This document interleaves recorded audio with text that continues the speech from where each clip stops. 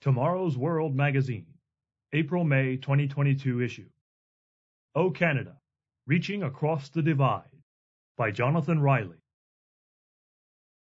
Article begins. There will be times in our lives when we find ourselves communicating with people we would normally not seek out, or with whom, due to cultural, social, or economic differences, we would not expect to find much common ground. Everyone on this planet is unique as an individual, but we often focus more on how our differences separate us as members of families, groups, tribes, or nations. Yet these differences should not prevent us from reaching across the divide, treating all people with compassion and developing a deeper understanding of our fellow human beings. After all, we are all made in God's image. Subhead: The Canadian Mounties.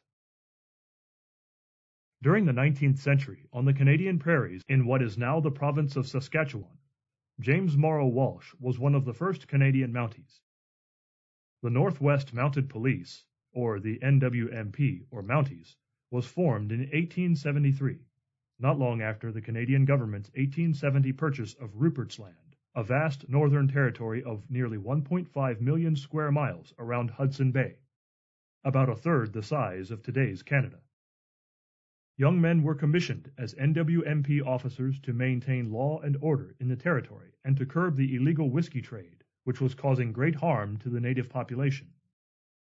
These men were granted far-reaching authority even to fulfill the roles of ex officio justices of the peace and acting magistrates. Their presence was also meant to forestall expensive and drawn-out conflicts between settlers and native people, preventing regional destabilization that might tempt the United States to try to expand into Canada. Walsh arrived at the Cypress Hills in command of B Division, one of 6 groups sent out by the NWMP, with instructions to establish forts and begin patrolling the region. Fort Walsh was erected in 1875.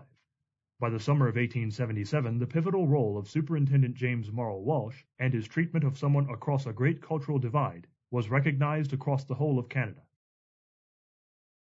Subhead: A Merciful Mountie.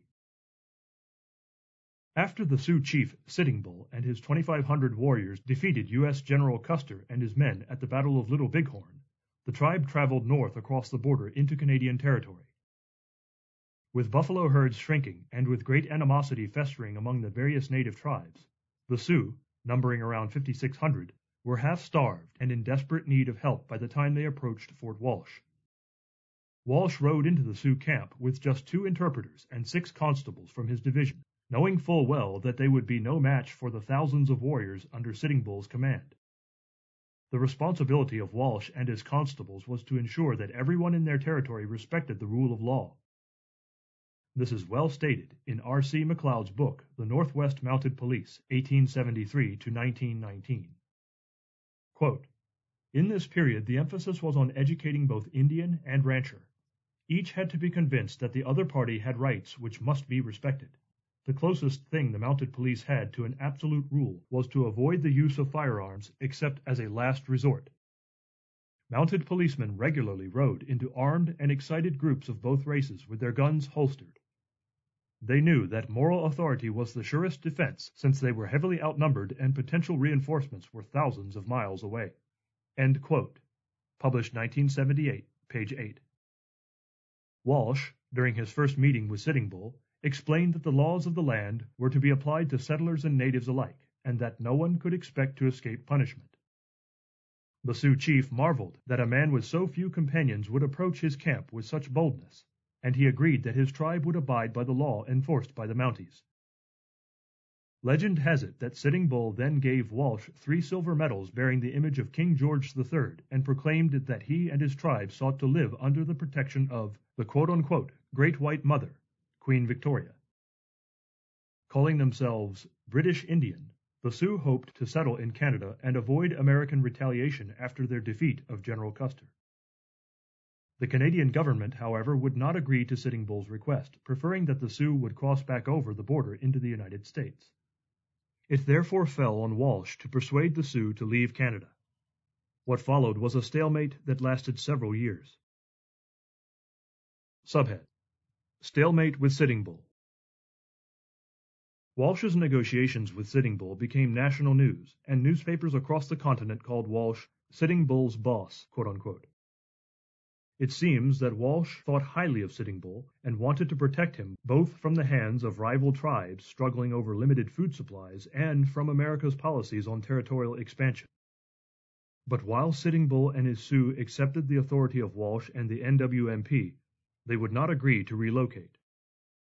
In 1880, displeased by years of stalemate, the Canadian government under Prime Minister Sir John A. Macdonald transferred Walsh to Fort Qu'Appelle, more than 500 kilometers or 310 miles to the east. According to historian Grant McEwen, quote, that summer the lack of buffalo and the refusal of the Canadian government to give the Sioux either a reservation or food led many to go back to the United States, which had promised provisions. End quote.